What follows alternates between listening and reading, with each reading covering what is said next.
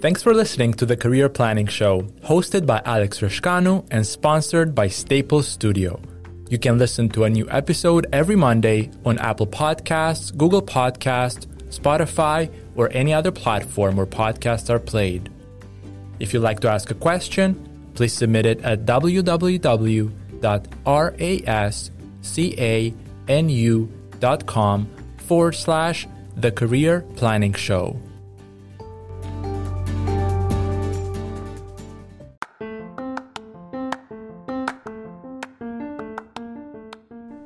Daniel Verkoeyen's bio reads as follows. Daniel wants to make the most of this gift of life that he's been given. He strives to be the best husband and father that he can be and maintain healthy and positive interpersonal relationships all around. He works as a funeral director with a heart to serve the people and families in his Windsor and Essex County community. His life motto, which directs his way, is to love God and love others. End quote. I appreciated the opportunity to speak with Daniel about his journey of becoming a funeral director, the challenges and joys of serving in this capacity, and how one can come alongside those suffering after the loss of a loved one and be present for them during those difficult times. Hear Daniel's career journey and his career development insights for yourself. Welcome to the Career Planning Show. Our guest today is Daniel Verkoeyen. Daniel, how are you? I'm very well, thank you. It's great to be here. Yes, I appreciate it. Daniel, can you please share your career journey? Yes, absolutely. Out of high school, I wasn't really sure exactly what I wanted to do because there's so many options, and I felt almost overwhelmed at how many options there were. I did not jump into funeral services, that's for sure. I went out west to Alberta to a Bible college, and I got a certificate of biblical studies there. That was me taking time to focus my life. And I came back to Essex County and I served tables as a waiter.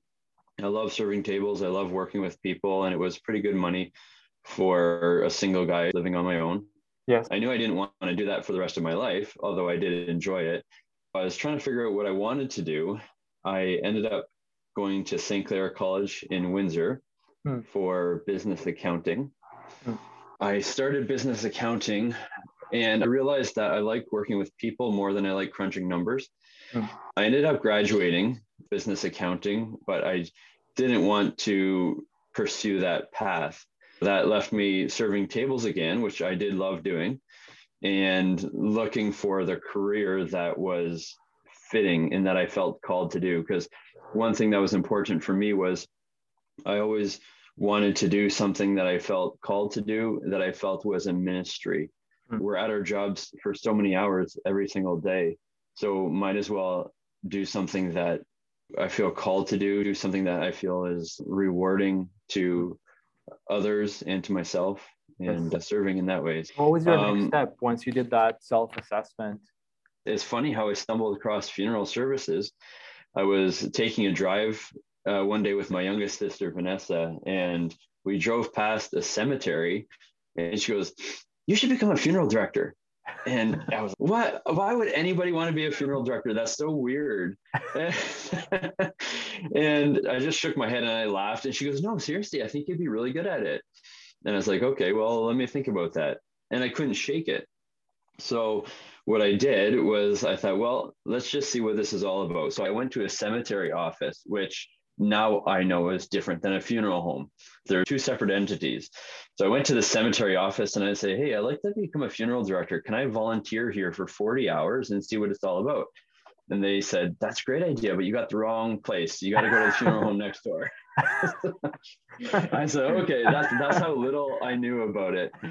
So I went to the funeral home next door and I repeated the same statement. I was talking to the manager. He goes, "Hey, that's part of your application process to Humber College anyways. We'd be happy to give you that experience and see if this is the right fit for you." I volunteered for 40 hours, which I ended up getting paid for, which I was grateful for. That's nice. That was kind of him. And I loved it. I just fell in love with it, the caring aspect. I ended up applying to Humber College. Yes. And I was accepted, thankfully. That was the beginning of my career journey. That's interesting. Was that a 2-year degree? And is there a step after that you need to follow in order to get certified? I know it's a regulated profession in Ontario. It is regulated. The government is very involved. Everything, right down to what's supposed to be on our contracts and what different things we're not allowed to say. They're very involved because of the high sensitivity of our profession. The government's very involved for consumer protection, which is really good. Mm-hmm. It's 1 year in school at Humber College or Le Boreal, way up north in Ontario, and you have to speak French to go there. Most students go to Humber College in Toronto. 1 year in school, and then you have a paid internship for 1 year. During your internship, there's homework to do, assignments, and there's certain requirements that you have to meet in order to complete your internship for that 1 year. Once you've completed your internship, you have to go back to college and write board exams with everybody. You also have to do a practical exam. And that exam is embalming a body in front of an instructor or another funeral director who has the proper clearance. If you've passed your board exams, which were quite difficult, and passed your practical exam, you get licensed as a Class 1 funeral director. Class 1 includes embalming and the license to embalm and take out pacemakers. Class 2 funeral director, but you're not allowed doing those two things. What's a pacemaker? I know how to take it out. It keeps the heart beating properly. Yes, I understand. Yeah, if someone's heart is failing or not working properly, it will keep it up. I'm going to help your curiosity here. A pacemaker has to be removed only in the case that that person is final disposition is cremation, because the pacemaker is a battery. And if that goes into the crematorium, it can explode and damage the crematorium and possibly hurt the crematorium operator. That's why they have to be removed before the cremation takes place. In your role as a funeral director, what would you say are some of the main responsibilities that you have? That's a good question. There's quite a lot, right? I do everything from answering the phone, which sounds easy, but at a funeral home, it's a little more complicated because you have to have a good knowledge of the law. You have to have a good knowledge of the industry. When somebody calls and says that, let's say their loved one passed away, you have to know the right questions to ask. And it's a pretty important conversation, starting with the first phone call and then leading up to giving that family guiding direction to have them end up coming into the funeral home, making the funeral arrangements for their loved one, which also is a really important step. That's a great responsibility because we're organizing every detail of a funeral, which might happen the next day or 2 weeks from then, right? Yeah. So it's a lot of details. The other thing that we have to do is follow through with all of those details, making sure to give the family everything that's promised and the care of their loved one, which is huge, to be able to go to where they passed and take them into our care and do the necessary preparations of their body so that they're presentable to their loved ones to come and say goodbye. And then continuing on with the responsibilities, we have the day of the actual visitation or funeral. Yes. So we have to make sure that the room is set up, the flowers are all in the room, that everything looks good, that their loved one looks good as best as possible. And then when the family comes in, we have the responsibility of walking them into the room to see their loved one and to be able to say goodbye, and then following through with the funeral service all the way to the graveside. That's one great thing about the funeral director position is there's a lot of different things you can be doing at any given time of the day. In terms of someone who has had a loved one pass away recently, or they're just contemplating that happening to someone in their life sometime in the future, what would you say are some of the main considerations that someone should perhaps think about when it comes to deciding between burial in a casket versus cremation? Not purely from a cost perspective, but more so the kind of impact that decision may have on the person's emotional well-being, ability to cope with the death of a loved one, Mhm. a more holistic way of thinking about this reality. Would you mind speaking to that? Yeah, that's a very deep question. I only can give from my experience Yes. because we do train in grief counseling and the grief process and those sort of things. We're not grief counselors, but the difference between cremation and burial when it comes to healing, I think the main difference is actually a person being able to have that time to say goodbye. Mm. I don't necessarily know how much of a difference the final disposition Mm. has if they go to the cemetery and see the casket lowered, or if they see their loved one being driven off to the crematorium, or even going to the crematorium to witness a cremation. It really varies. I think the most important part for the healing process and the closure is to actually say goodbye. Mm. And I'm not a big fan of what's called a direct cremation, which is the way a lot of things are tending to trend. People think it's the most convenient, but death isn't convenient, and our feelings aren't convenient. I think we have to take the time and go through that pain of saying goodbye properly. Yeah. It's very rare to have someone that just has a direct cremation, there's no goodbye, no nothing, and if have that person be better off with that choice. You live a life with someone that you love, you spend years with them, and a proper goodbye is really important, I feel. Thank you so much. Yeah. In the role that you do, what would you say are some of the most challenging aspects of it?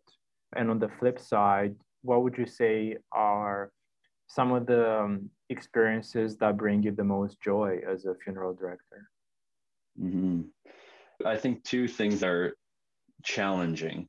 Sometimes the families in their grief can take it out on the funeral director, however that might look. Everybody grieves a little bit differently. So they can come in just storming in and they might take out their frustration on me. Or you have the in-laws that are there in the room and they're trying to control everything, but we're trying to get from the closest relative what they need as opposed to what their extended family or friend might be saying. Although the support that those other people can offer is really good, sometimes it can also be intrusive to the process of getting through everything we need to get through. Maybe I've already said too much on that, but it's part of the reality, right? That can be part of the frustration. Some of the hardest things to deal with sometimes, I guess, would be when you see someone that's very vulnerable, like a child, either experiencing a tragic loss of maybe one of their parents or seeing the loss of a child and having to walk the parents through that. Some of the hardest times that I've had are probably just trying to explain to a little girl why she can't take her dad home with her. So thank you for sharing. It must be quite difficult to go through that again and again, and it's not like you can just leave your emotions at home and not engage in that environment. Yeah, that can be very hard, but at the same time, if you're able to bring someone through that process and make it easier for them, then that can be extremely rewarding. Yeah. After all is said and done, and you just buried their loved one and they come and give you a hug. I mean, it's strange that can take place, but at the same time, that's extremely rewarding to know that you've had that very positive impact on someone in possibly the hardest time of their life. Yeah, that's right. Thank you so much. If you were talking right now with someone who is inspired by your story of having become a funeral director and they're going right now Humber College funeral director program. Yeah. Would you say that the pandemic that we've been experiencing over the last year or so has had a significant impact in the space that you're in the funeral homes space in terms of career opportunities or opportunities for someone to not just join the profession, but potentially be able to advance a little bit quicker? Or has it had the reverse effect where you're foreseeing fewer opportunities for someone who is completing a degree to become a funeral director and fewer opportunities for them to advance in the coming years due to what we've been experiencing in the last year? To be honest, I don't think it's changed opportunities very much at all, good or bad. I don't really see it's had an impact. I mean, some places, I'm sure the opportunities could be more if there's more deaths, but overall, I don't think it's changed too much. I guess that would be the only difference in high areas of casualties from the virus. I think then the funeral homes might need more support, more staffing. I guess that would be something to look to, but overall, I don't think it would have changed the landscape of funeral services too much. You got to realize that we should be prepared as a funeral industry for these types of things. We've had other pandemics in the past, and we've had other things that come up, viruses that everybody is scared about. And we go working and we use our universal precautions and we take care and we do our best to get the family proper closure before the final disposition. Are there any resources in terms of books or websites, or is there an individual who inspired you in your career? I didn't even know any funeral directors before I got into funeral services. I just cared for people. And I tell interns, that's one of my most important advice to the interns. The interns are very nervous many times going into the arrangement office the first few times. And they think, who am I? I'm 19 years old, 20 years old, and I'm going to sit down with a family who's just lost their loved one and talk them through the grief process and how they're going to say goodbye and everything. That's a pretty big task. My most important advice usually is, from your heart, care for that person. That's the most important thing. Getting into funeral services, you don't go into it for the money, because you can do a quick search on what the average funeral director makes, and it's a little bit underwhelming. You go into it for the right reasons, for caring for people, and then you focus on that. Because there can be a lot of distractions that come and discourage you. I think the burnout rate for funeral directors is something like 5 years. If you make it past 5 years, then you're probably going to be okay. So going and caring about those people. There's the Bereavement Authority of Ontario. They're the governing body that governs over funeral services and funeral directors and funeral homes. The Bereavement Authority of Ontario is a really good source, and they'll have everything that you need for the prospective funeral director and for the public as well. That's great. Daniel, thank you so much for your time. It was such an insightful conversation, and we appreciate having you on the show. It's been my pleasure. Thanks so much for having me, Alex. It's always enjoyable talking with you.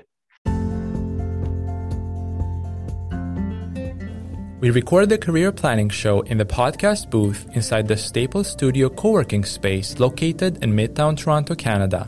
Staples Studio not only offers a safe space to work with desks, offices, private phone booths, and meeting rooms, they are also connected to the Staples store, where they have everything you need under one roof. With locations across Canada, Staples Studio is a community to help you work, learn, and grow. To learn about their co-working space locations, pricing, and amenities, visit studio.staples.ca and book a virtual tour.